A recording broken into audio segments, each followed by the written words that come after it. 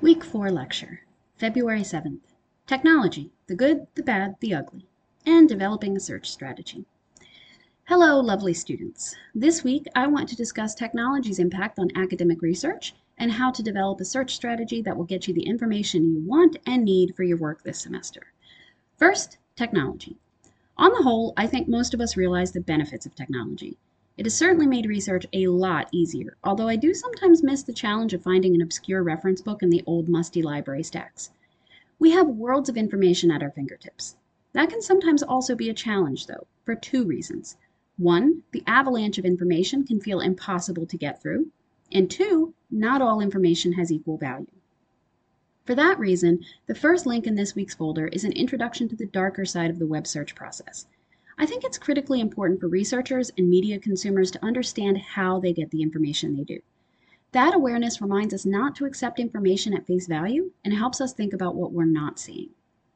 Of particular importance is the concept of algorithms, which the authors of Introduction to College Research describe as, quote, step-by-step instructions that computers follow to complete tasks, solve problems, and make automated decisions, end quote. In and of themselves, algorithms are value neutral. That is, they're not good or bad.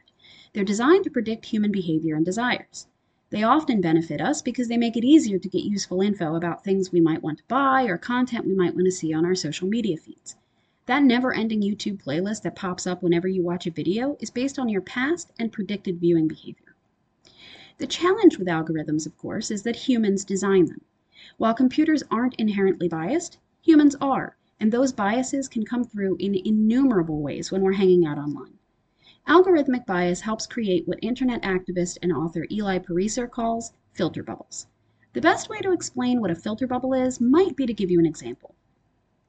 Imagine you're doing a small group research project for class. You and two classmates want to identify the historic causes of and influences on the Israel-Palestine conflict. You design a search strategy that includes the keywords and terms you'll use on Google. Each of you conducts the same exact Google searches, and you all come up with different results. Very different results. Results that are ideologically divided.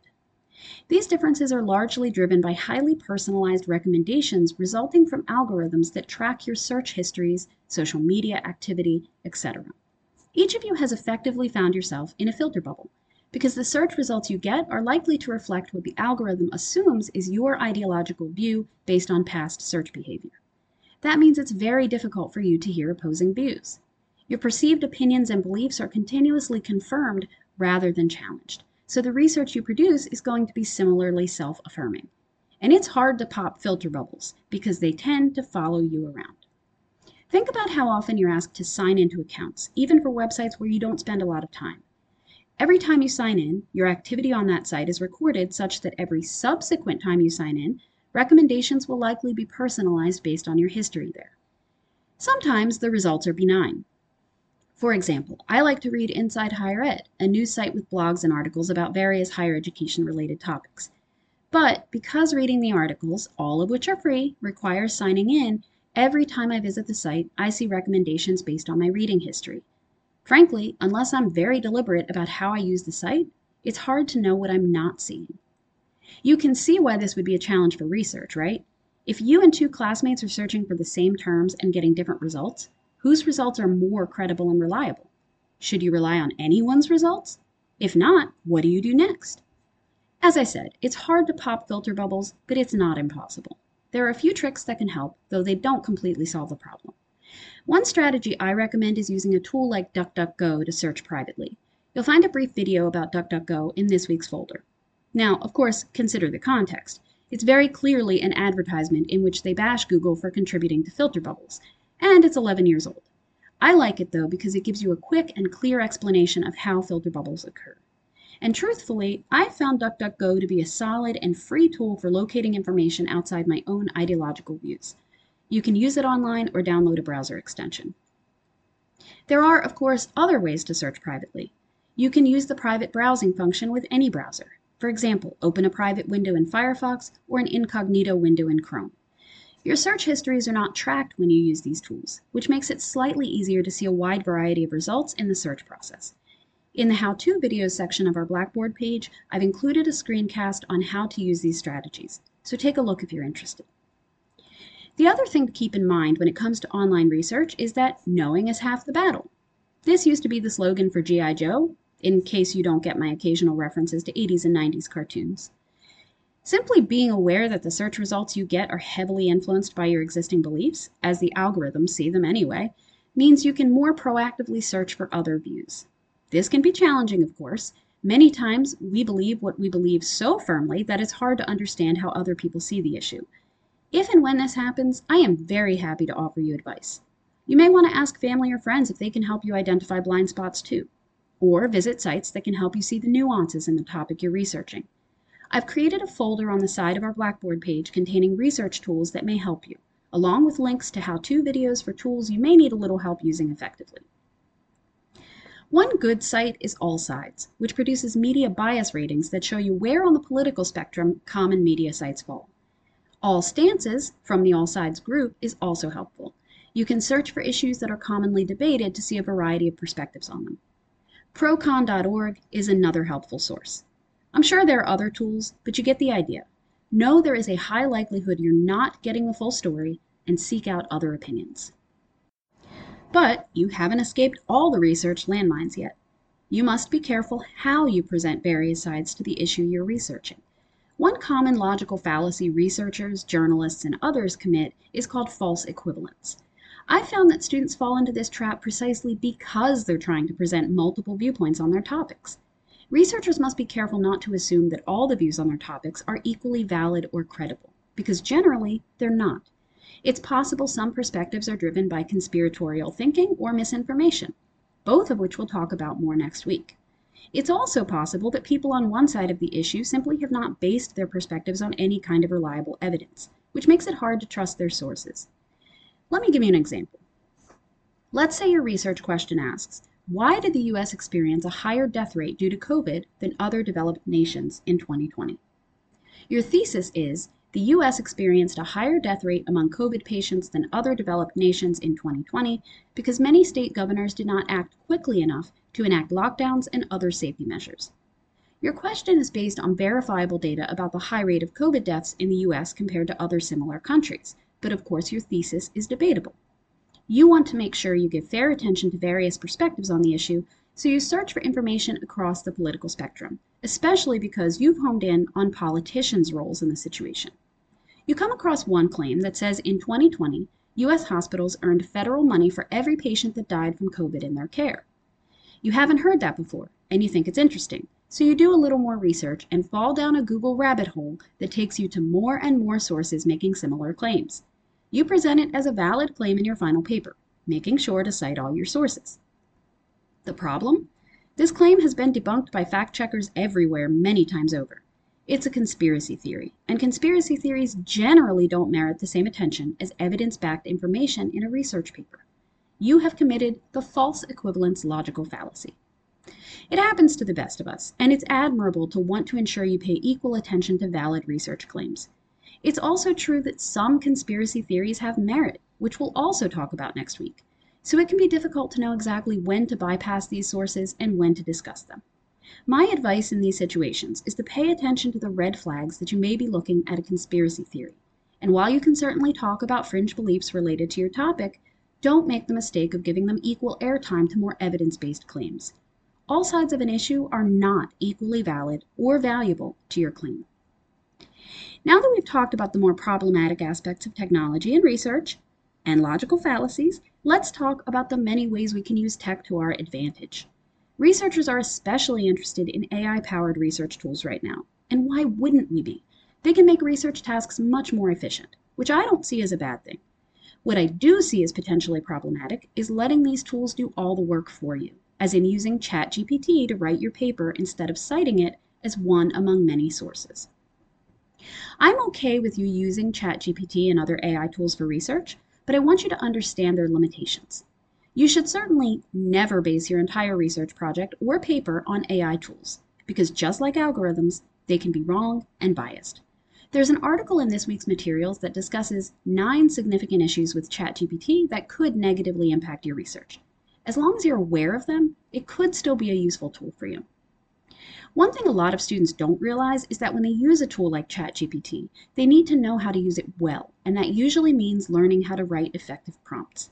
I've included a link to a WikiHow article I found very useful in the prompt engineering process, as it's called.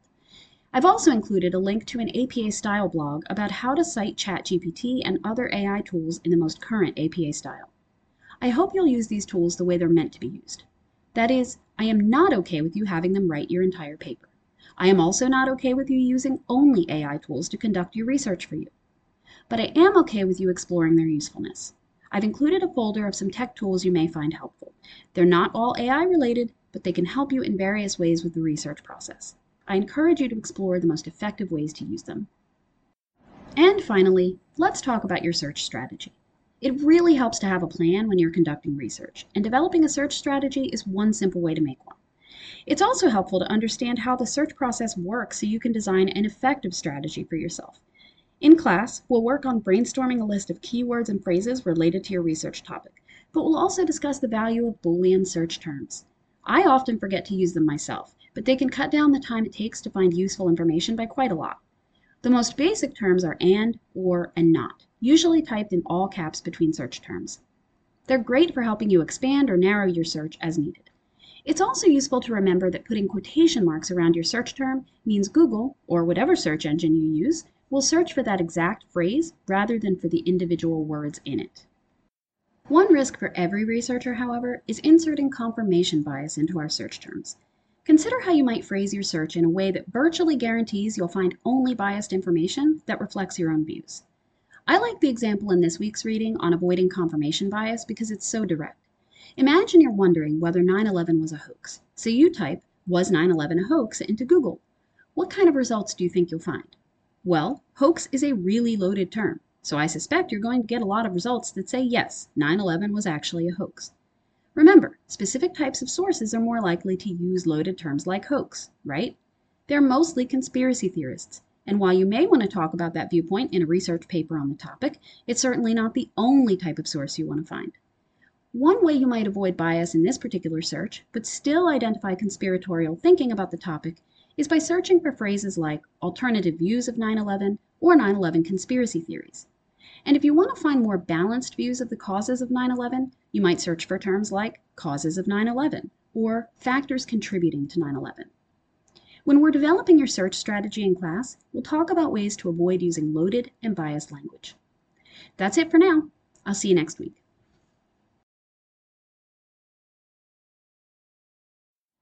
Chapter 2, The Age of Algorithms, From Introduction to College Research.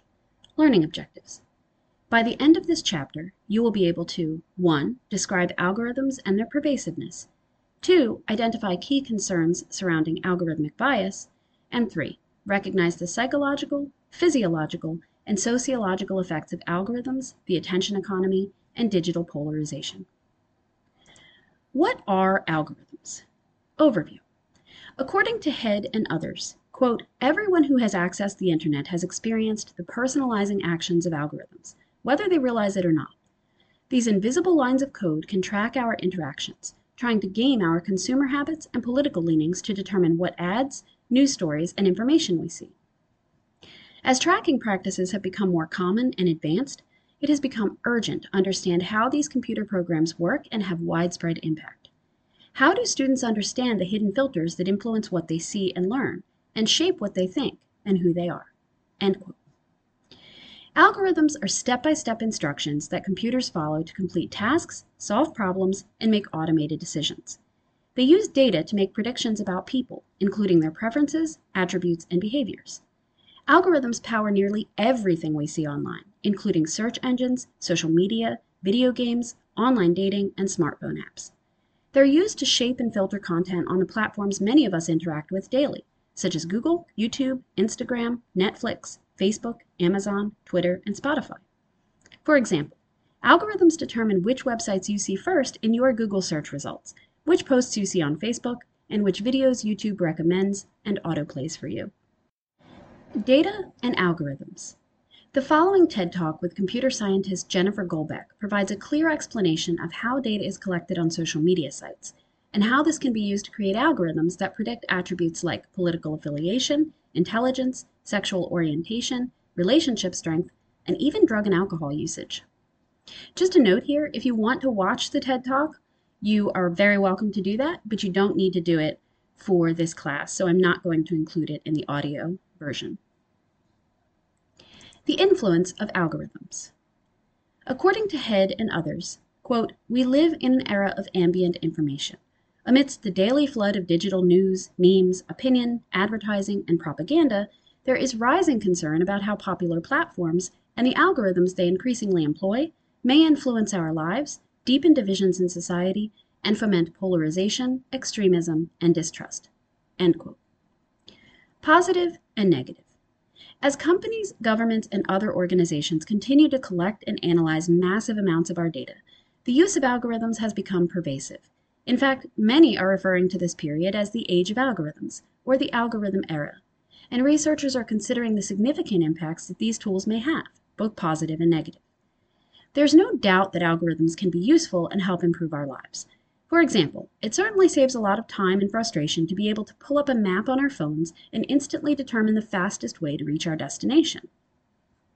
However, as technology and social media scholar Dana Boyd has noted, quote, "The same technology can be used to empower people or harm them. It all depends on who is using the information to what ends." End quote. Ini Mustafaraj, assistant professor of computer science at Wellesley College, similarly notes that, quote, "If we want more people in the world to have access to the total human knowledge accessible on the internet, we need algorithms. However, what we need to object against are the values driving the companies that own these algorithms." End quote. Concerns.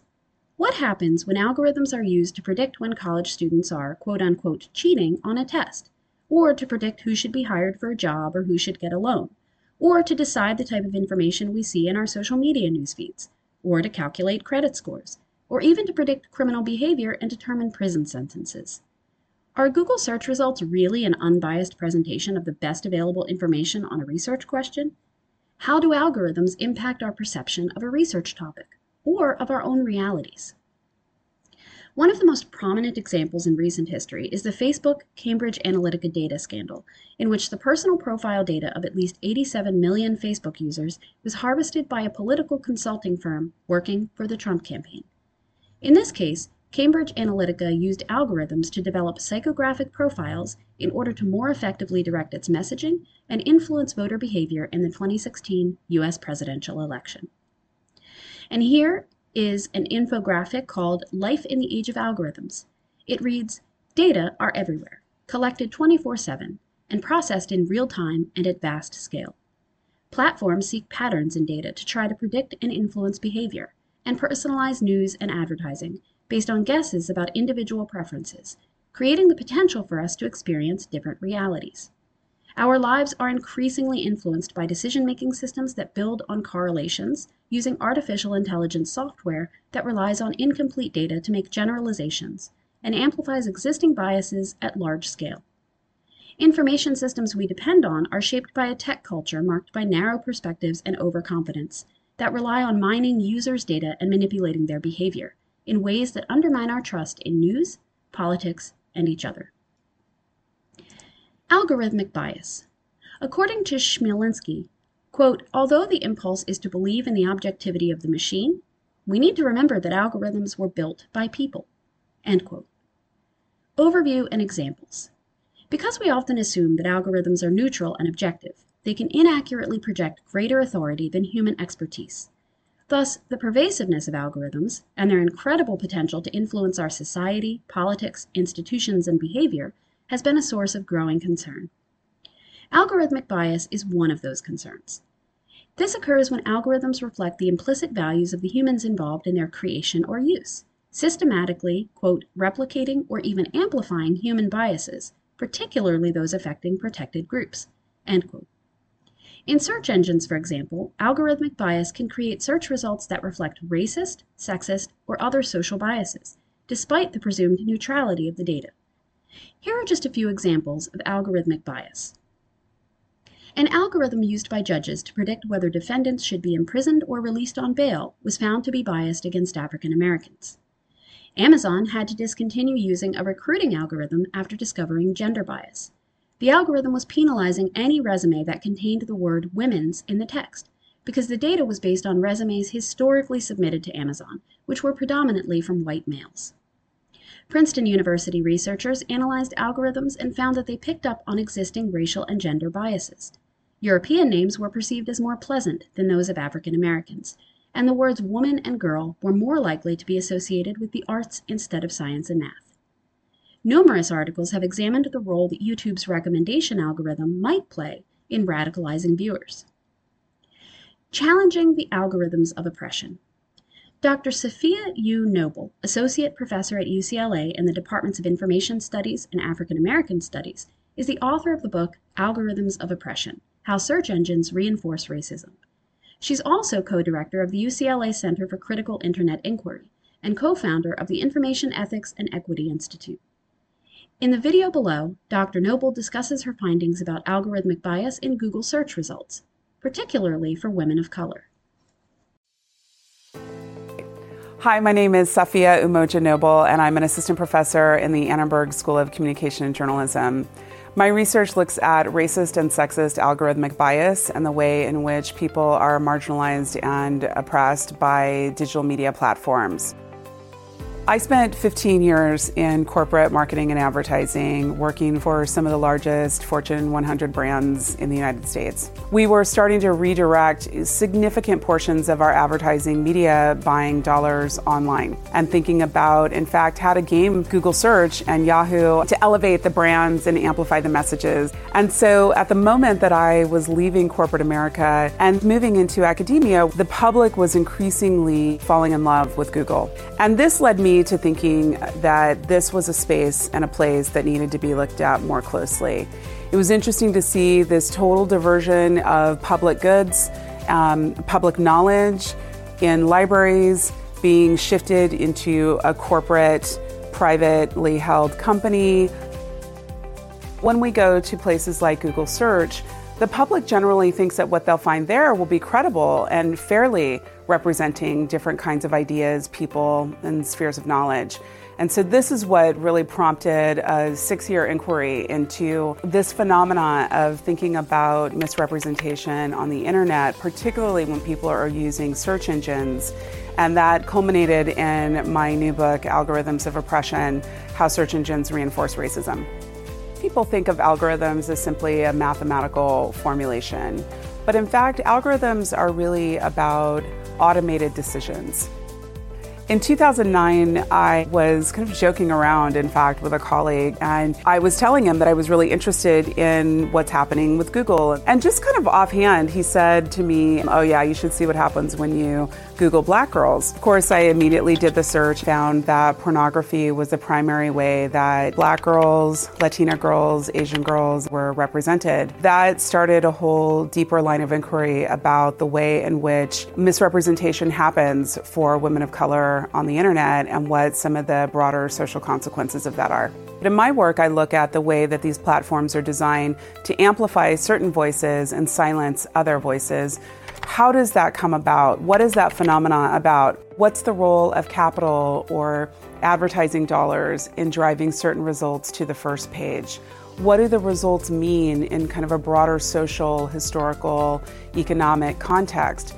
So I contextualize the results that I find to show how incredibly problematic this is, because it further marginalizes people who are already living in the margin, people who are already suffering from systemic oppression. And yet again, these results show up in these platforms as if they are credible, fair, objective, neutral ideas. In the end, I call for alternatives. And I argue strongly that we need to have things like public interest search that are not driven by commercial biases. And I put out some ideas about what it means to imagine and create alternatives in our public information sphere that are based on a different set of ethics. If anything, I think that this book is the kind of book that will help us reframe the idea that we should just Google it and everything will be fine.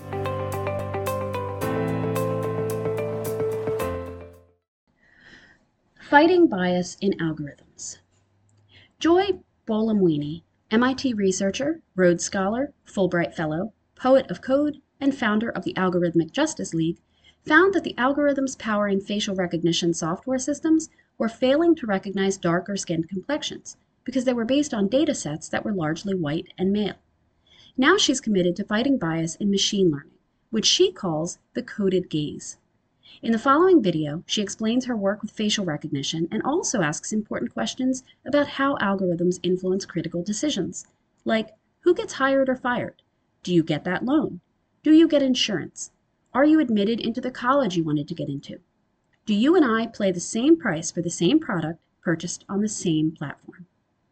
And just a note here too, that Joy Buolamwini's TED Talk called How I'm Fighting Bias in Algorithms is a really interesting watch. It's only about 9 minutes long, but it's not required for this class, so I'm not going to include it in the audio narration. Weapons of Math Destruction. Cathy O'Neil has written several books on data science, including Weapons of Math Destruction. She was the former director of the LEAD program in data practices at Columbia University Graduate School of Journalism. In the following video, she explains how algorithms are not fair and objective and may in fact, quote, automate the status quo and codify sexism and bigotry. She concludes that these secret black box algorithms, created by private companies, can hide ugly truths, often with destructive results. Cathy O'Neil's TED Talk is called The Era of Blind Faith and Big Data Must End, and that's also a really fascinating watch, about 13 minutes long, but I'm not going to include it here. The attention economy. According to Crawford, quote, attention is a resource. A person has only so much of it, end quote. And according to Caulfield, quote, how do you focus your attention? How do you protect it?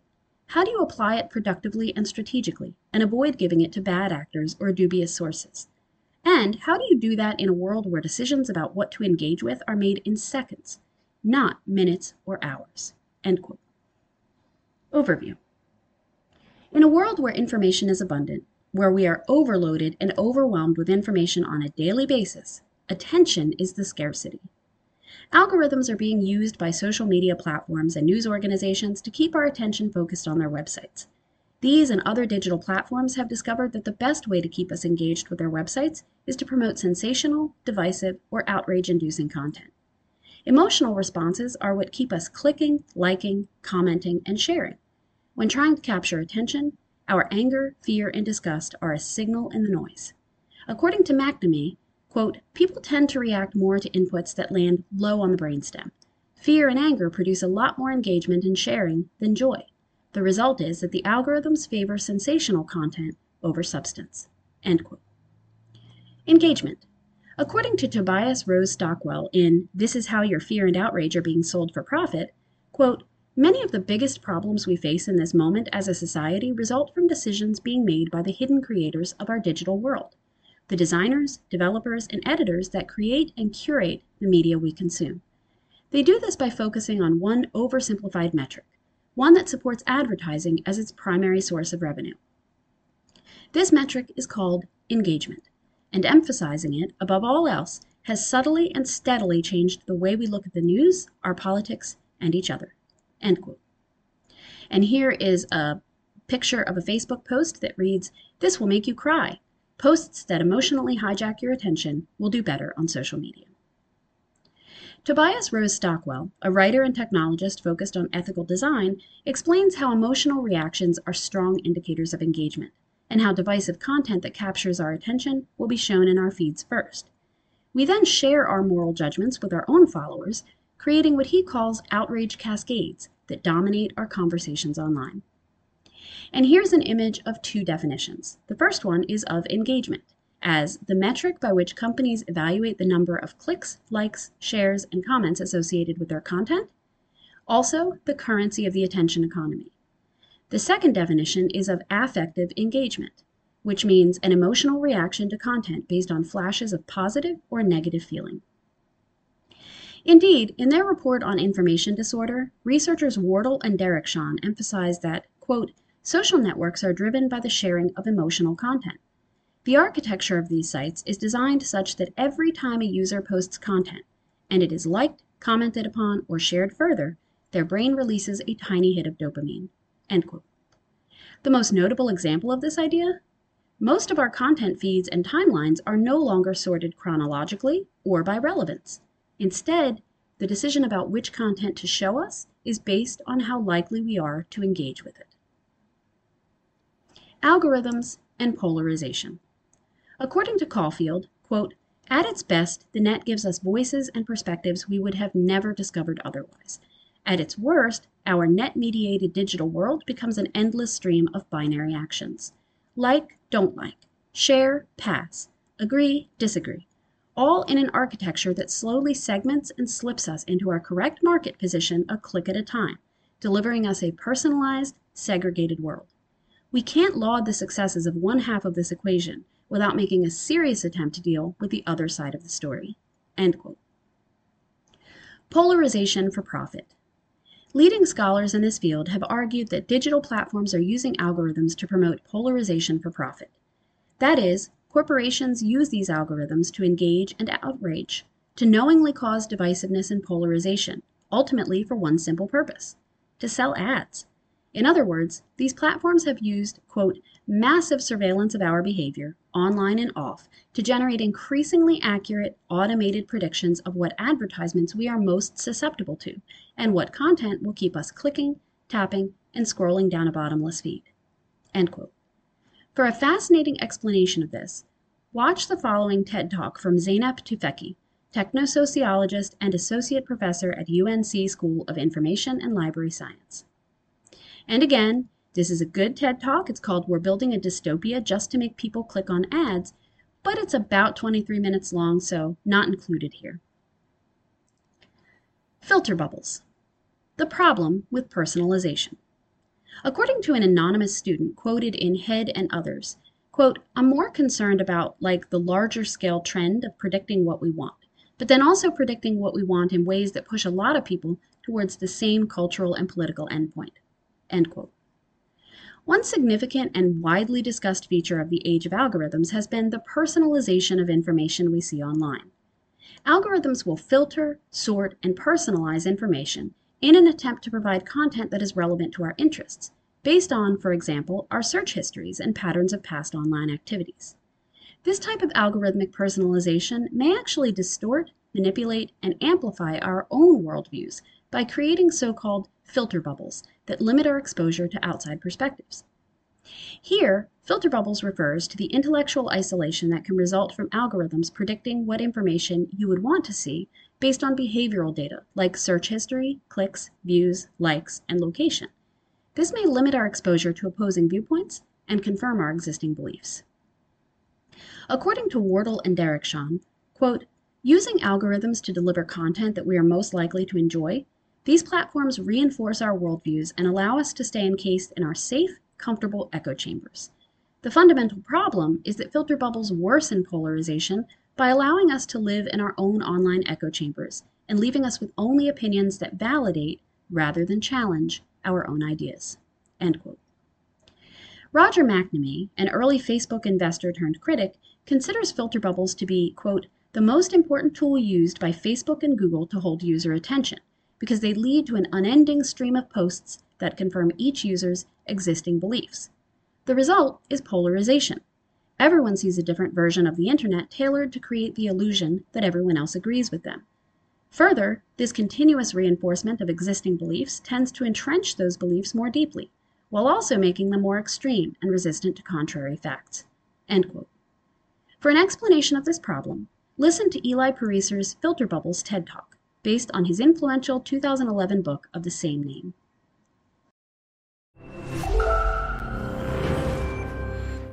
Mark Zuckerberg, a journalist, was asking him a question about the news feed. And the journalist was asking him, why is this so important? And Zuckerberg said, "A squirrel dying in your front yard may be more relevant to your interests right now than people dying in Africa." And I want to talk about what a web based on that idea of relevance might look like. So when I was growing up in a really rural area in Maine, the internet meant something very different to me. It meant a connection to the world. It meant something that would connect us all together. And I was sure that it was going to be great for democracy and for our society. But there's this kind of shift in how information is flowing online. And it's invisible. And if we don't pay attention to it, it could be a real problem. So I first noticed this in a place I spend a lot of time, my Facebook page. I'm progressive politically, big surprise, but I've always gone out of my way to meet conservatives. I like hearing what they're thinking about. I like seeing what they link to. I like learning a thing or two. And so I was kind of surprised when I noticed one day that the conservatives had disappeared from my Facebook feed. And what it turned out was going on was that Facebook was looking at which links I clicked on. And it was noticing that actually I was clicking more on my liberal friends' links than on my conservative friends' links. And without consulting me about it, it had edited them out. They disappeared. So Facebook isn't the only place that's doing this kind of invisible algorithmic editing of the web. Google's doing it too. If I search for something and you search for something, even right now at the very same time, we may get very different search results. Even if you're logged out, one engineer told me, there are 57 signals that Google looks at. Everything from what kind of computer you're on, to what kind of browser you're using, to where you're located, that it uses to personally tailor your query results. Think about it for a second. There is no standard Google anymore. And the funny thing about this is that it's hard to see. You can't see how different your search results are from anyone else's. But a couple of weeks ago, I asked a bunch of friends to Google Egypt and to send me screenshots of what they got. So here's my friend Scott's screenshot. And here's my friend Daniel's screenshot. When you put them side by side, you don't even have to read the links to see how different these two pages are. But when you do read the links, it's really quite remarkable. Daniel didn't get anything about the protests in Egypt at all in his first page of Google results. Scott's results were full of them. And this was the big story of the day at that time. That's how different these results are becoming. So it's not just Google and Facebook either. This is something that's sweeping the web. There are a whole host of companies that are doing this kind of personalization. Yahoo News, the biggest news site on the internet, is now personalized. Different people get different things. Huffington Post, the Washington Post, New York Times, all flirting with personalization in various ways. And where this moves us very quickly toward a world in which the internet is showing us what it thinks we want to see, but not necessarily what we need to see. As Eric Schmidt said, it'll be very hard for people to watch or consume something that has not, in some sense, been tailored for them. So I do think this is a problem. And I think if you take all of these filters together, if you take all of these algorithms, you get what I call a filter bubble. And your filter bubble is kind of your own personal, unique universe of information that you live in online. And what's in your filter bubble depends on who you are, and it depends on what you do. But the thing is that you don't decide what gets in. And more importantly, you don't actually see what gets edited out. So one of the problems with the filter bubble was discovered by some researchers at Netflix. And they were looking at the Netflix queues, and they noticed something kind of funny that a lot of us probably have noticed, which is there's some movies that just sort of zip right up and out to our houses. They enter the queue, they just zip right out. So Iron Man zips right out, right? And waiting for Superman can wait for a really long time. What they discovered was that in our Netflix queues, there's kind of this epic struggle going on between our future aspirational selves and our more impulsive present selves. We all want to be someone who has watched Rashomon. But right now, we want to watch Ace Ventura for the 4th time. So the best editing gives us a bit of both. It gives us a little bit of Justin Bieber and a little bit of Afghanistan. It gives us some information vegetables. It gives us some information dessert.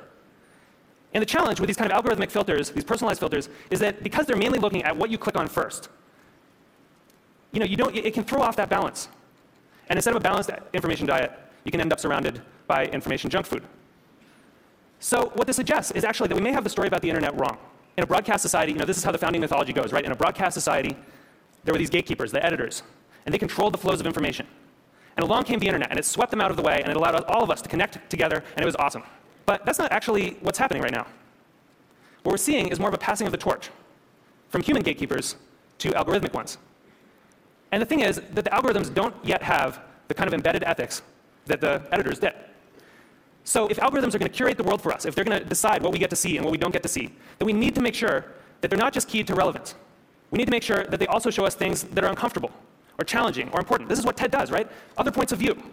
And the thing is, we've actually kind of been here before as a society. In 1915, it's not like newspapers were sweating a lot about their civic responsibilities. Then people kind of noticed that they were doing something really important. That in fact, you couldn't have a functioning democracy if citizens didn't get a good flow of information. That the newspapers were critical because they were acting as the filter, and that journalistic ethics developed. It wasn't perfect, but it got us through the last century.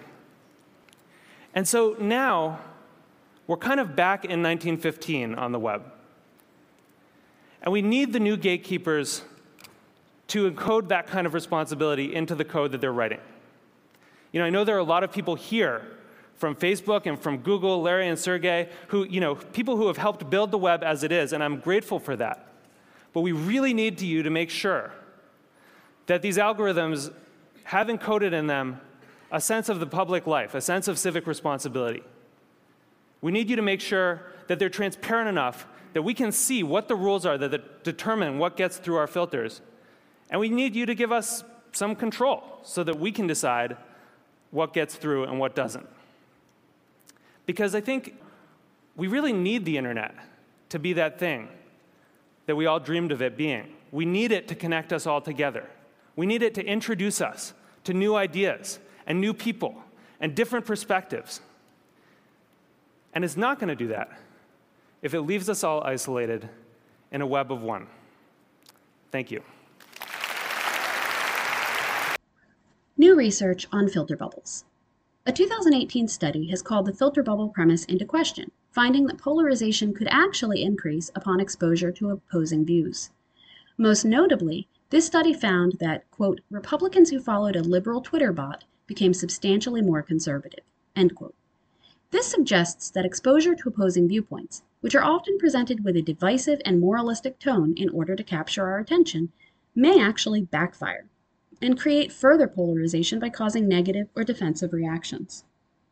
An interesting 2017 study examined polarization in the U.S. across different age ranges, and surprisingly found that, quote, growth in polarization in recent years is largest for the demographic groups least likely to use the internet and social media, end quote, namely those over 75 years old.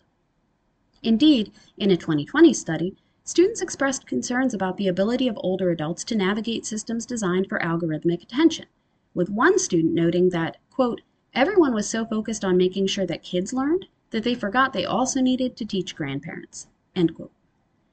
This idea might be further understood with the results of two 2017 studies which showed that users of social media and search engines experience more diversity than non-users, and people who are involved in politics online are, quote, more likely to double-check questionable information they find on the internet and social media, including by searching online for additional sources in ways that will pop filter bubbles, end quote. Conclusion. This chapter introduced the often concerning effects of living in the age of algorithms, including algorithmic bias, the attention economy, and digital polarization. These overlapping and intersecting concepts will greatly shape the type of information we see online, and will influence our opinions, behaviors, decisions, and worldviews. According to Rose Stockwell, quote, despite the emerging awareness of many of the terrible side effects of these platforms, we are dependent on them. They've become our local news channels, our emergency communication systems, our town squares, and the primary windows into the lives of our loved ones and governments. They are a critical part of how we rally around shared causes and engage with our politics. How do we reconcile their toxicity with their utility, end quote. So what can we do? We are not suggesting that you completely abandon social media and other digital platforms like Google and YouTube. Instead, our aim is to increase awareness and understanding of the information environments that we inhabit on a daily basis, so that we can take advantage of the benefits they offer and use them more effectively.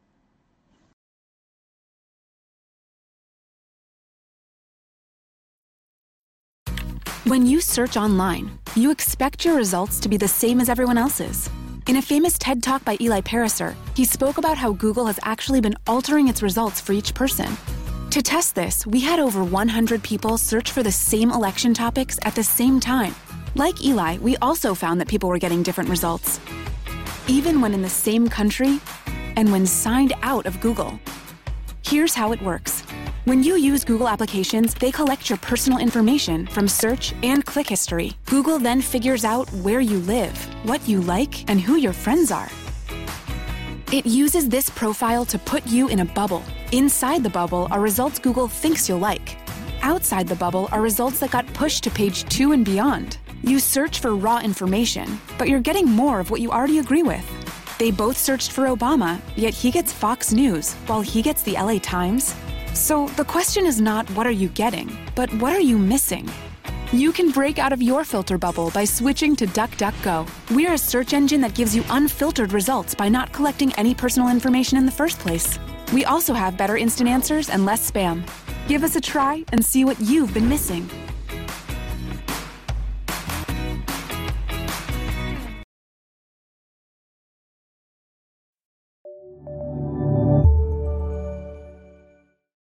Alright, so I've got a few burning questions for you. Who's the better Chris, Evans or Hemsworth? Should you use Apple Music or Spotify? Which is better, DCEU or MCU?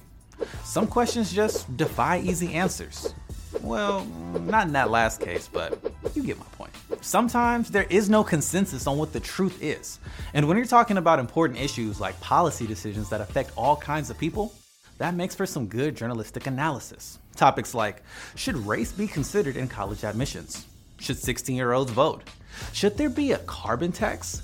But not every topic warrants a both sides approach. Some viewpoints are simply not backed by empirical evidence or are based on false information. And journalists have to be really careful not to present them as legit debates. If they do, they are creating a false equivalence. So, how can you spot false equivalence in journalism? First of all, what is false equivalence? It's when you set up two opposing sides of an argument and make it look like they hold equal weight, when really, they don't. I got an example for you. Take genetically modified foods or GMOs. The science is pretty clear. GMO foods aren't harmful to your health. This has been validated in peer-reviewed journals. Yet you often find articles and news segments about GMO foods where non-experts and interest groups question the safety of GMOs. And presenting both of these views as valid is actually illogical.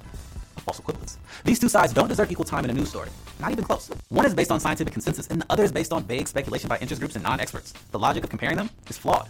So now that you get what false equivalence is, why does it happen? Well, it can be tricky for journalists to avoid, especially when news is breaking and reporters are scrambling to fact check a story and be the first in line to publish it. Enter misinformation and propaganda.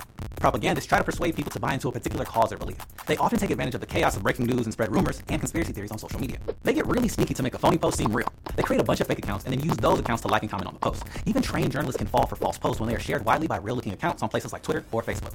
And it's easiest to get fooled during breaking news events. Online convos start on social media, where there's no focus on fact-checking. These platforms distribute more information than any other institution in history, but they aren't doing a good job of checking for what's real and what's not. And propagandists don't just manipulate journalists on social media, they also know how to game news programs. In an effort to be balanced, news shows often bring on people with different views to debate each other, leading to those screaming matches that go viral. If you think that's trivial, I can't believe you're actually a physician. Look, this is the most studied element in medicine. This is something that is actually your facts. Dr. Wilson, I'll give you a chance to reply.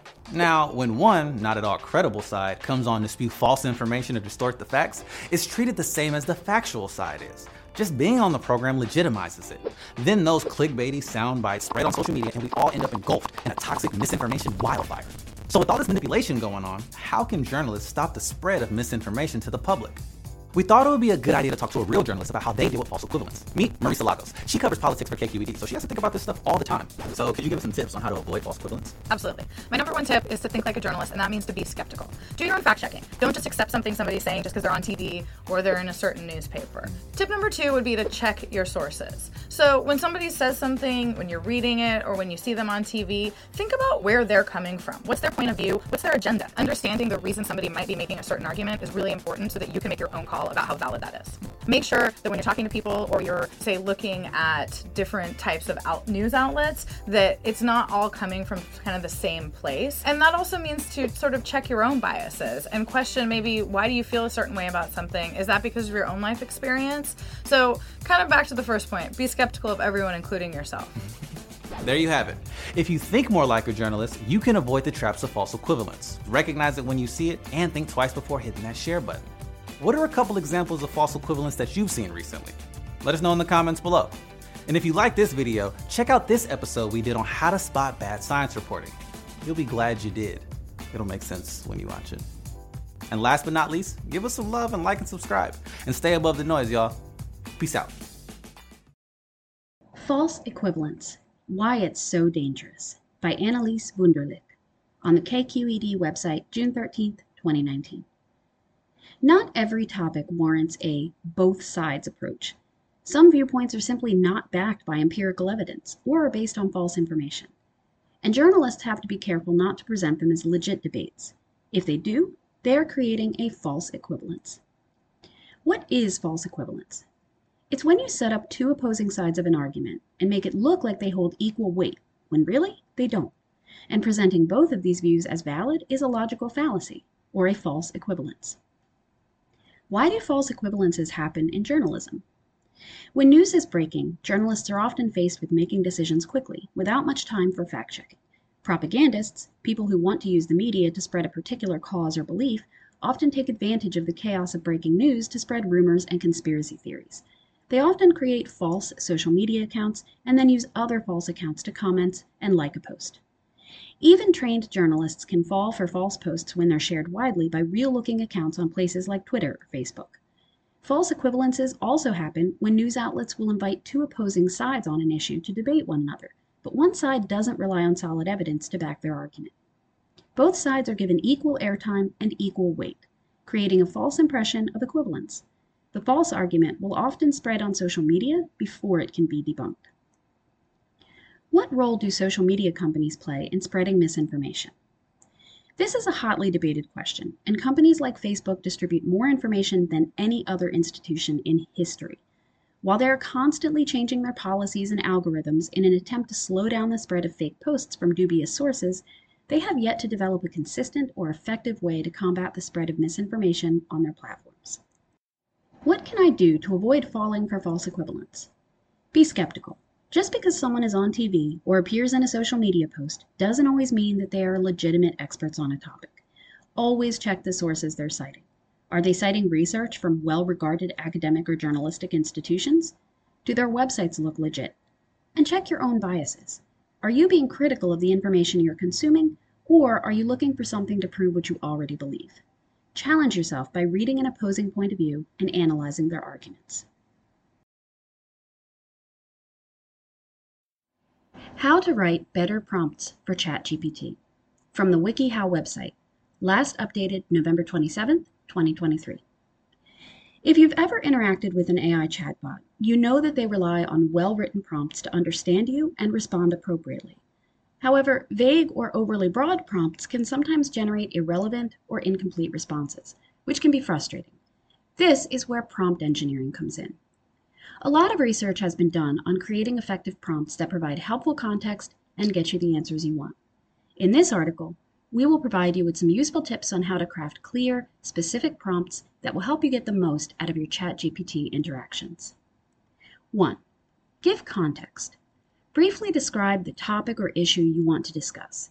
Provide any necessary background information to make sure ChatGPT understands. For example, say, ChatGPT, I want to talk about reforming public education. Specifically, I'm interested in making college more affordable and accessible. Here are some examples. Note that the second line of each text provides context to the question, allowing GPT to provide better suited answers. ChatGPT, I want to discuss potential policy solutions for climate change. Specifically, I'm interested in options for transitioning to renewable energy and reducing emissions. ChatGPT, I need some advice. I'm struggling with balancing work responsibilities and spending time with family. Can we talk through some strategies for creating better work-life balance? ChatGPT, I'm thinking about adopting a dog from an animal shelter. Can we discuss some of the pros and cons of dog ownership and breed options that might suit my lifestyle? I live in an apartment, have limited outdoor space, and am away from home for 8 to 9 hours a day. ChatGPT, I'm taking an online course in art history to learn more about European paintings. For an upcoming assignment, I need to analyze a few of Claude Monet's famous Impressionist works. Can you give me some suggestions of paintings I should focus on and possible approaches for my analysis?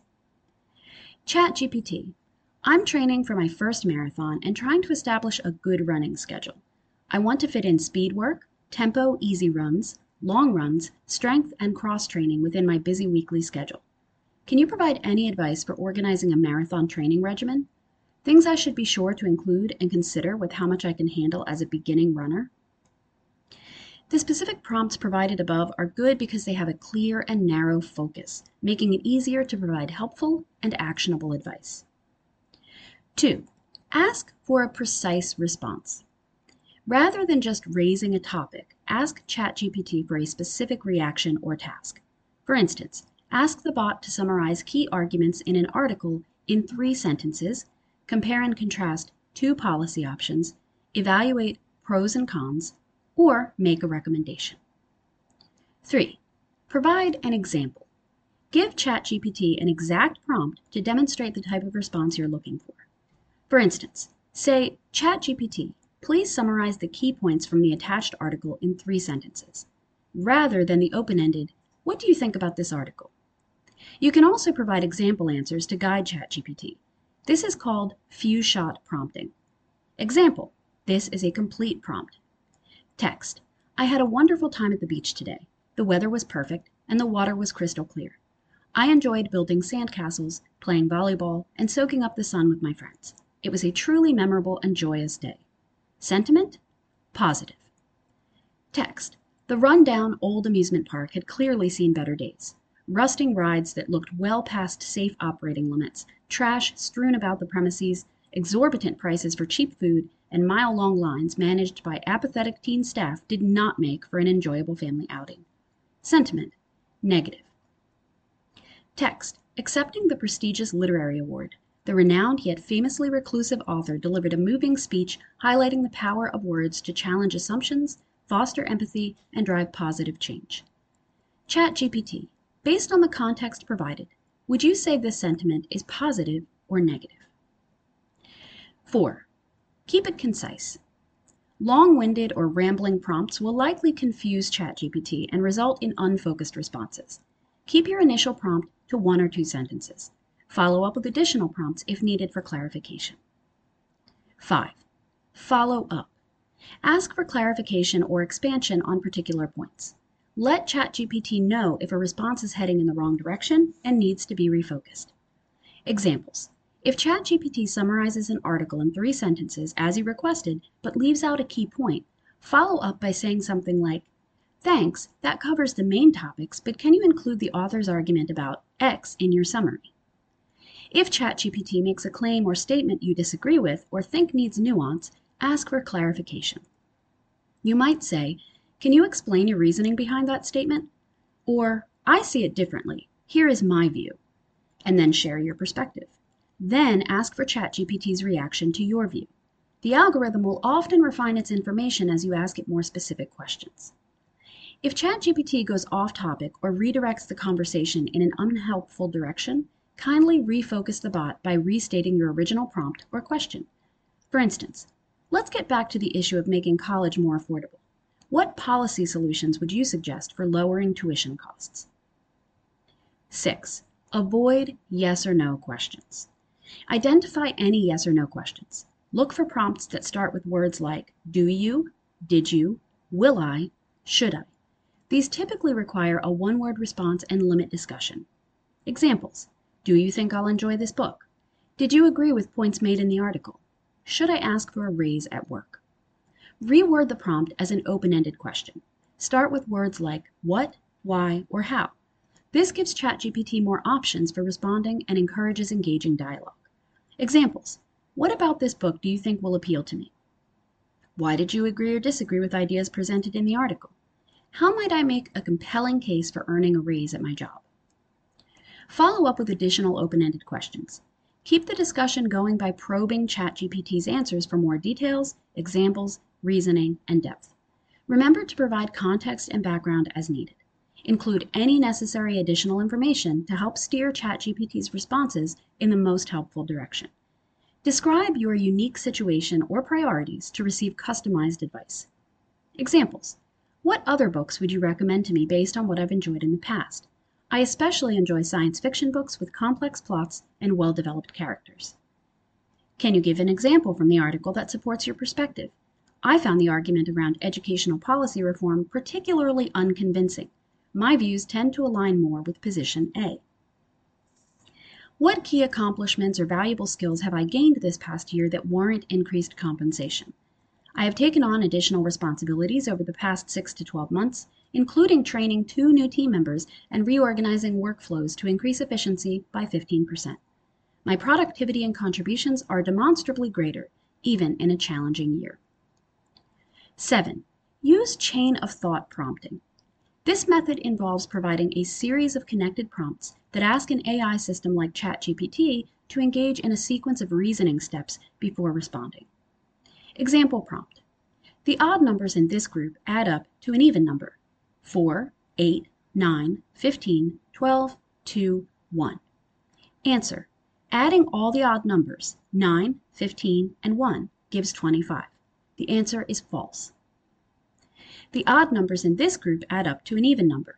15, 32, 5, 13, 82, 7, and 1. Answer? Question mark. One recently proposed technique is zero-shot chain of thought prompting. This method consists of adding the phrase, Let's think step by step to the initial prompt.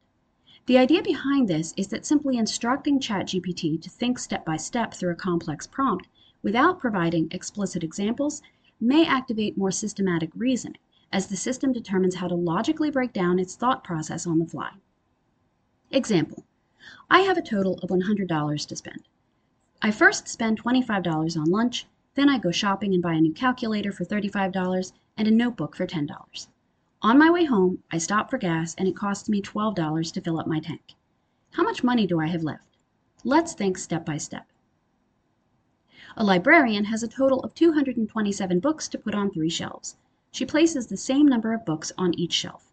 After shelving all the books, she realizes she has 7 books left over that do not fit. How many books did she place on each shelf? Let's think step by step. 8. Use the self-ask technique. The self-ask method is an approach where the AI system asks itself additional follow-up questions before responding to the initial query. This requires you to provide ChatGPT with an example like this. Question: who lived longer, Theodore Haker or Harry Vaughan Watkins? ChatGPT: are follow-up questions needed here? Yes. ChatGPT: follow-up: how old was Theodore Haker when he died? Intermediate answer: Theodore Haker was 65 years old when he died. ChatGPT: follow-up: how old was Harry Vaughan Watkins when he died? Intermediate answer: Harry Vaughan Watkins was 69 years old when he died. ChatGPT: so the final answer is Harry Vaughan Watkins.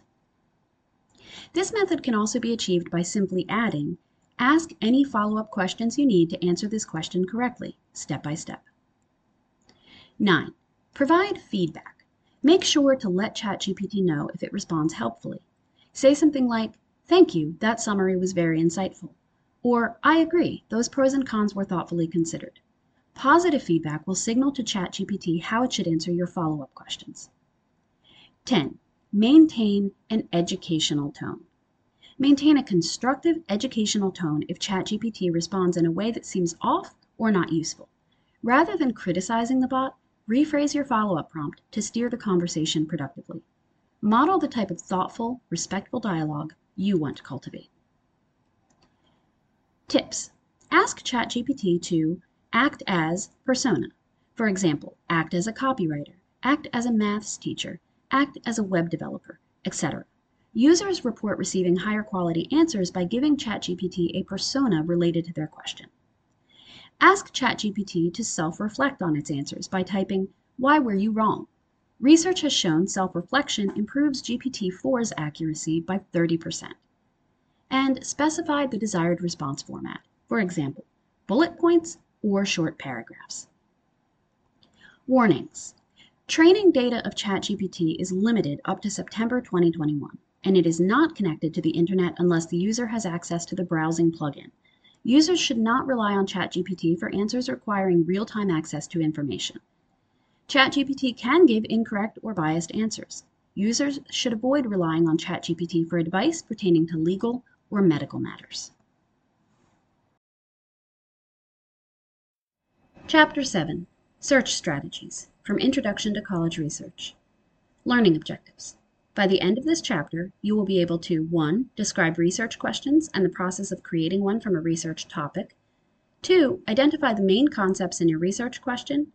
3. Describe confirmation bias and how it can affect your research. And 4. Create a search statement and use various search tools to refine your results. And just a note here, the second page of this chapter, which is called Identifying What You Know and Don't Know, we're going to skip over that because we went through it for week 2. Identifying the main concepts. Keywords. Your research question will be the foundation for your research process. The next step is to identify the main concepts within the research question that you created. Though many people type full questions word for word into online search engines, the algorithms of the search engines are programmed to pull out the most important keywords in what is typed into the search bar. Some of the words in your research question are irrelevant when it comes to finding information sources. Main concepts, also sometimes called keywords, key terms, and/or key phrases, are almost always nouns. Words in your research question that are not likely to relate to the main concepts are words like the, is, affect, what, why, when, how, and are. When trying to identify the main concepts, think about what ideas and topics would need to be present in an information source for it to be relevant to you in your research. For example, how can divorce affect a student's GPA in high school? In the example above, the main concepts or keywords in the research question are divorce, student, GPA, and high school. These are the main concepts that will be the focus of your research. If an information source includes all of these concepts, then it is very likely to be relevant and useful to you. It's your job as a researcher to determine what is relevant to your research. Be aware that the main concepts from your research question serve as a base to launch your search for information, and the keywords selected to describe your main concepts are likely to evolve during the process. Searching is an iterative process. We try keywords, take a look at what we found, and if the results weren't good enough, edit our keywords and search again, often multiple times. Most of the time, the first keywords we try are not the best, even though Google may give us many results. It pays to search further for the sources that will help you the most. Be picky. Avoiding confirmation bias. What is confirmation bias? Here's a quick definition from the Encyclopedia Britannica. Quote, the tendency to process information by looking for or interpreting information that is consistent with one's existing beliefs. End quote. Although confirmation bias is typically unintentional, it is strong and widespread, with many significant effects and real-world implications. Impact on searching. Some psychologists describe confirmation bias as the selective collection of evidence that supports what one already believes, while ignoring or rejecting evidence that supports a different conclusion. Experiments have found repeatedly that people tend to test hypotheses in a one-sided way, by searching for evidence consistent with their current beliefs. Rather than searching through all the relevant evidence, they phrase questions to receive an answer that supports their theory. One of the primary types of confirmation bias is the biased search for information. When you type a search or a question into Google, you will want to be careful that your choice of keywords does not unintentionally reflect a bias towards pre-existing beliefs or toward a particular preconceived answer. Examples. A search for "Is rent control unfair to landlords?" is likely to get results that describe rent control as unfair to landlords. A better search might be something like "Rent control landlords." A search for "Are immigrants hurting the economy?" is likely to get results that argue that immigrants hurt the economy. A better search might be something like "Economic effects of immigration." Brainstorming related terms. Describing main concepts. In many instances, there are various ways that a main concept can be described. Not every information source will use the same term to describe the same thing. Take the topic of genetically modified food, for example. Though genetically modified food is commonly used, terms like GMO, genetically modified organism, genetic engineering, and genetic modification are often used by scientists to describe the same thing. This is also a good time to look at your main concepts and decide if the keywords you've selected to describe them are too broad or too narrow. In the previous example, using the key phrase genetic engineering when looking for information about specific types of organisms that have been genetically modified may be too broad of a term that yields irrelevant results. Also keep in mind the type of information you're searching for.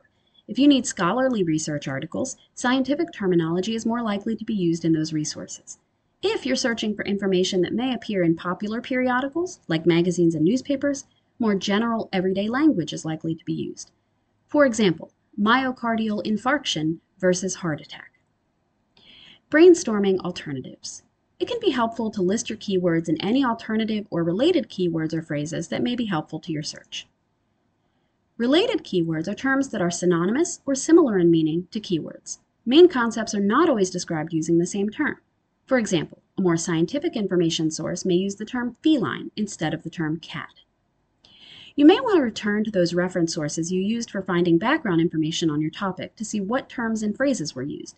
You may also try searching in a thesaurus for some synonyms, and you may even come back to this step later in the research process, once you've completed some initial searches and discovered some helpful new alternative terms. Some databases will also list related terms, which can be helpful for modifying your search. On the other hand, some keywords are unique and have no other terms that could be used in their place. If we return to our example of the effect of divorce on students' GPA, we might look at these main concepts and keywords and alternative or related concepts or keywords. Divorce might also be referred to as separation, split up, or parental conflict. Students' GPA might also be referred to as grade point average, academic performance, or academic achievement. And high school may be referred to as school or secondary school. Creating a search statement. Combining your keywords. Once you've dissected your research question, found the main concepts, and listed several keywords to describe these concepts, for example, synonyms, narrower terms, broader terms, it's time to combine those keywords in meaningful ways in order to perform a search for information resources. The combination of terms using various search strategies, called a search statement, will help you get more precise results than typing in a whole research question or just a few words into a search bar. Search statements are almost like a set of instructions given to whatever search option you're using, for example, a library catalog or a library database, that describe what you want to find. Boolean operators.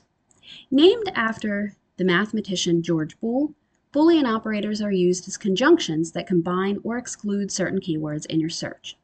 Though Boolean operators are used in logic, mathematics, and computer science, there are 3 common Boolean operators used by search engines, like library catalogs, academic databases, and some online search engines. Think of Boolean operators as instructions that tell a search engine what to do with your keywords. Some search tools need Boolean operators to be typed in all capital letters in order for them to work. So it's a good idea to always type them in all caps whenever you're using them. And. The Boolean operator AND is used between all the keywords and phrases that you want to include in your search. When creating a search statement to find information on the effects of divorce on high school students' GPA, the Boolean AND operator would go between our 3 keywords and phrases: divorce and grade point average and high school. By doing this, the information sources that will be returned in the results will all contain all 3 of these keywords or phrases somewhere between them. Or. The Boolean operator OR is used to search for alternative keywords.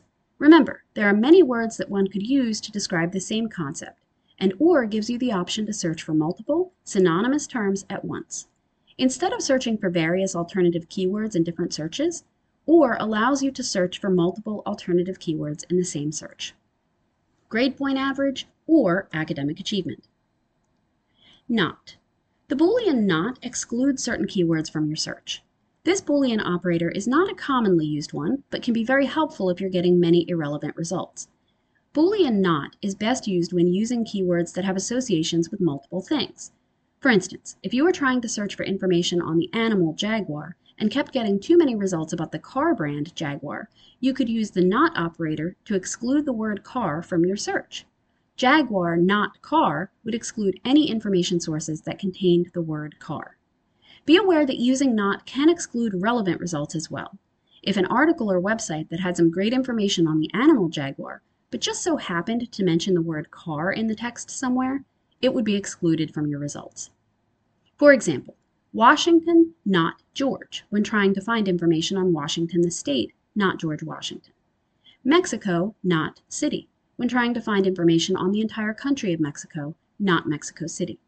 And apple, not fruit, when trying to find information on Apple the computer company and not apples the fruit. Phrase searching. Phrase searching allows you to narrow down your search by specifying the exact order you want certain keywords to appear. Phrase searching means placing a phrase, 2 or more keywords, in between quotation marks that ensures that those words stay in that exact order during the search. The entire phrase will be searched for instead of the individual keywords. Phrase searching is important to use when searching for specific quotes or names. Quotation marks around 2 or more keywords, also known as a phrase, will keep those words in that exact order during your search. For example, searching for the 2 keywords computer monitor without the quotation marks may find information sources that have nothing to do with computer monitors, but still contain the 2 words computer and monitor. For example, an article about monitoring computer usage. Searching for computer monitor in quotation marks instead locks those keywords together as a unit and will only return results with that phrase, computer monitor. Unless you're searching for a single keyword on its own, it's a good idea to use phrase searching to make sure you're getting the most relevant results. For example, you might try grade point average in quotation marks or academic achievement in quotation marks. Nesting. Just like Boolean, nesting is another concept taken from mathematics that's useful during information searches. When you're using more than one type of Boolean operator in your search statement, nesting, using parentheses around portions of your search statement, will help to organize what Boolean operators go with what keywords. Without nesting, most search engines and library databases will read your search statement from left to right, applying the Boolean operators in that sequence. Let's look at two examples. Divorce and, in parentheses, grade point average in quotation marks, or academic achievement in quotation marks, end parentheses, and high school in quotation marks. Or you could try divorce and, in quotation marks, grade point average, or academic achievement in quotation marks, and high school in quotation marks. In the first example, the search will yield results that contain either key phrase, grade point average, or academic achievement. But in the second example without the parentheses, the search will either look for information sources with both the keyword divorce and the key phrase grade point average, or it will find information sources with the keyword high school and the key phrase academic achievement. The use of parentheses in this search statement would ensure that the Boolean OR is applied to the two alternative keywords. Example: library databases will have the option of either a basic or advanced search. A basic search will require that you type out Boolean operators in all capital letters and the parentheses used for nesting. The advanced search will offer you drop-down menus for Boolean operators. If your search statement requires nesting, type the portion of the search statement that would have gone in parentheses all on one line. See the screenshots below to view the differences between a basic and advanced search. And here there's a screenshot showing EBSCOhost's basic search with the Boolean operators written out in all caps, phrase searching used, and parentheses used to nest the portion of the search statement that uses Boolean OR. There's another screenshot that shows EBSCOhost's advanced search option, where Boolean AND is selected from the drop-down boxes between the search boxes, and the portion of the search statement that uses Boolean OR is written all on one line instead of typing parentheses. Truncation. There may be times that you want to include all the different word forms of a certain keyword in your search without having to use the Boolean OR and type in each of the different word forms. To use truncation, type in the root word followed by a symbol. In most cases, the symbol used for truncating words is the asterisk, but this may vary depending on the search engine or library database you're using. For example, searching for child asterisk would return results containing the words child, children, childhood, childish, etc. Listen to the following video for an explanation of truncation, as well as phrase searching and nesting.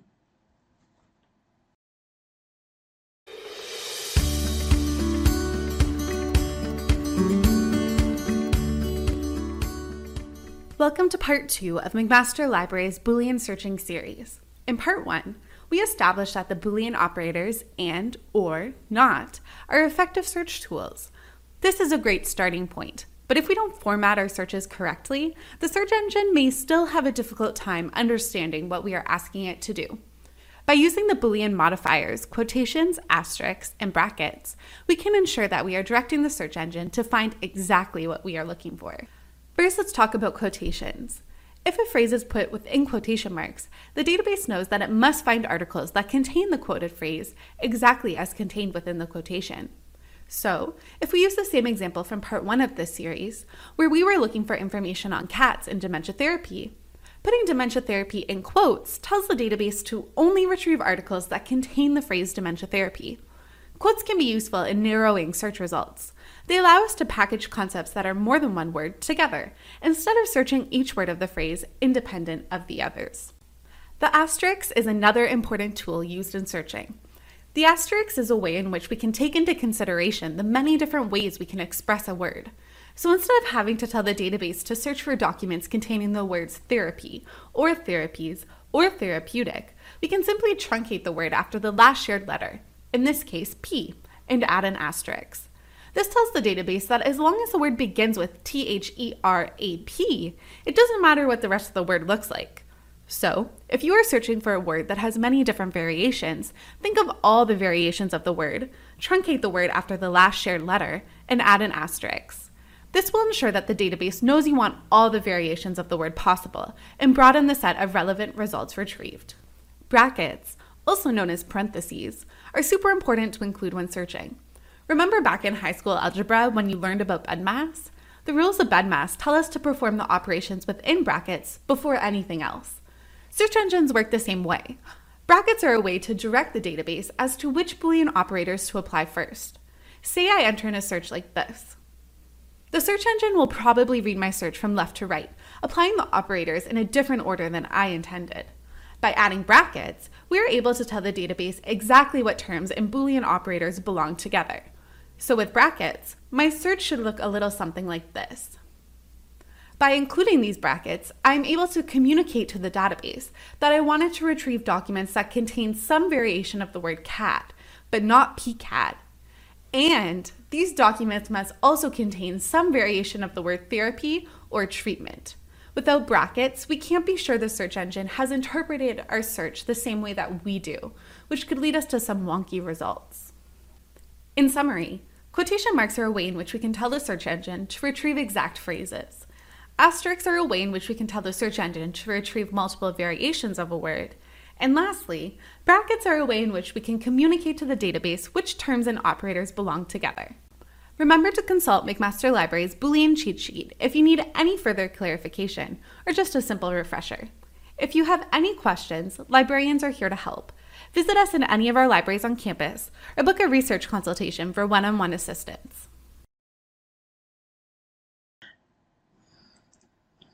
Conclusion. This chapter covered what research questions are, why they're important, and how to create one from your research topic. The research question is the main question you'll be trying to answer and will guide your research. You may find that you'll change your research question, keywords, and search statement as you go about your research and learn more about your topic. Avoiding confirmation bias in searches. From Web Literacy for Student Fact Checkers. Was 9/11 a hoax? Let's find out. We type in, was 9/11 a hoax? And we get, here there's a screenshot of the Google search results. The first result is 9/11 was a hoax. The American government killed its own people.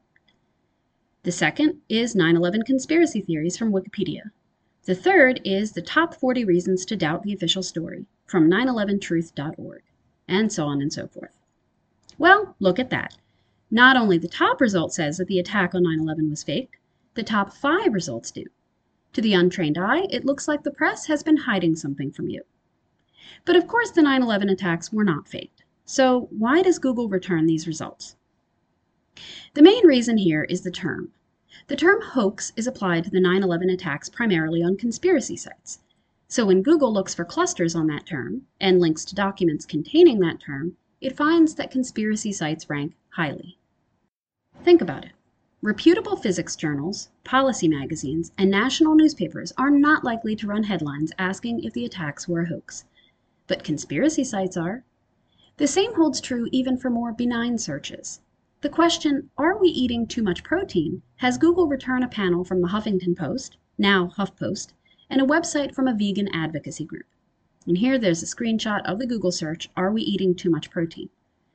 The top result comes from the Huffington Post and is called The Protein Myth, Why You Need Less Protein Than You Think. To avoid confirmation bias in searches, avoid asking questions that imply a certain answer. If I ask, did the Holocaust happen, for example, I'm implying that it is likely that the Holocaust was faked. If you want information on the Holocaust, sometimes it's better just to start with a simple noun search. For example, Holocaust, and read summaries that show how we know it happened. Avoid using terms that imply a certain answer. As an example, if you query women 72 cents on the dollar, you'll likely get articles that tell you women make 72 cents on the dollar. But if you search for women 80 cents on the dollar, you'll get articles that say women make 80 cents on the dollar. Searching for general articles on the wage gap might be a better choice. Avoid culturally loaded terms. As an example, the term black on white crime is a term used by white supremacist groups, but is not a term generally used by sociologists. As such, if you put that term into the Google search bar, you are going to get some sites that will carry the perspective of white supremacists and be lousy sources of serious sociological analysis. Plan to reformulate. Think carefully about what constitutes an authoritative source before you search. Once you search, you'll find you have an irrepressible urge to click into the top results. If you can, think of what sorts of sources and information you would like to see in the results before you search. If you don't see those in the results, fight the impulse to click on Forward and reformulate your search. Scan results for better terms. Maybe your first question about whether the Holocaust happened turned up a lousy result set in general, but did pop up a Wikipedia article on Holocaust denialism. Use that term to make a better search for what you actually want to know. The Top 10 Limitations of ChatGPT by Bernard Marr, published in Forbes magazine, March 3, 2023. As an AI language model, ChatGPT is capable of performing a variety of tasks like language translation, writing songs, answering research questions, and even generating computer code. With its impressive abilities, ChatGPT has quickly become a popular tool for various applications, from chatbots to content creation. But despite its advanced capabilities, ChatGPT is not without limitations. As with any AI technology, ChatGPT has certain weaknesses and challenges that can impact its performance and accuracy. Here, we'll explore some of the limitations of ChatGPT, ranging from its inability to understand complex contexts to its reliance on biased data.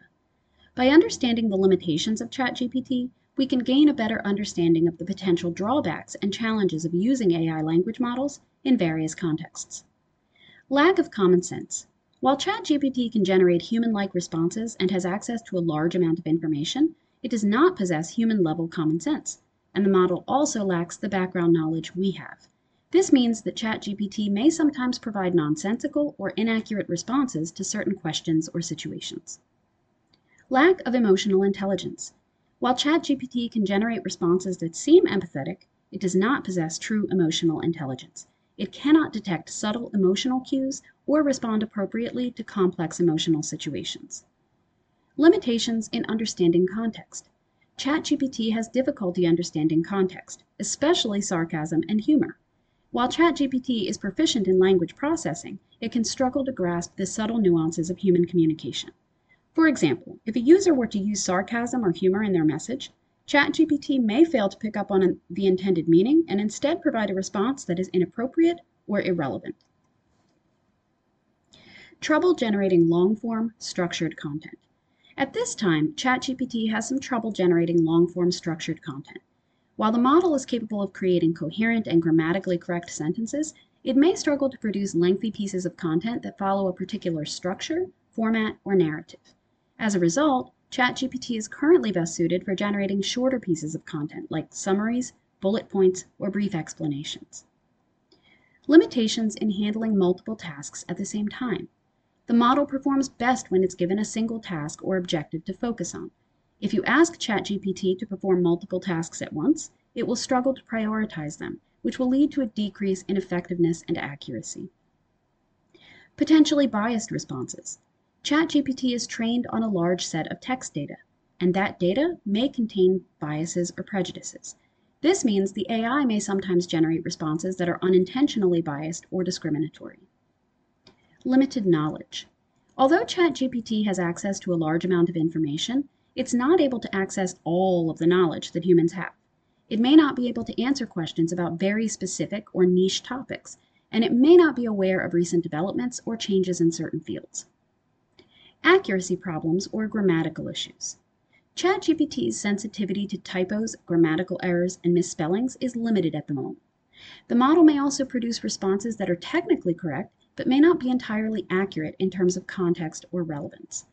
This limitation can be particularly challenging when processing complex or specialized information, where accuracy and precision are crucial.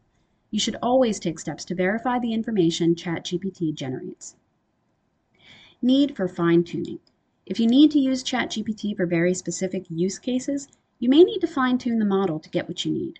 Fine-tuning involves training the model on a specific set of data to optimize its performance for a particular task or objective, and can be time-consuming and resource-intensive. Computational costs and power. ChatGPT is a highly complex and sophisticated AI language model that requires substantial computational resources to operate efficiently, which means running the model can be expensive and may require access to specialized hardware and software systems. Additionally, running ChatGPT on low-end hardware or systems with limited computational power can result in slower processing times, reduced accuracy, and other performance issues. Organizations should carefully consider their computational resources and capabilities before using ChatGPT.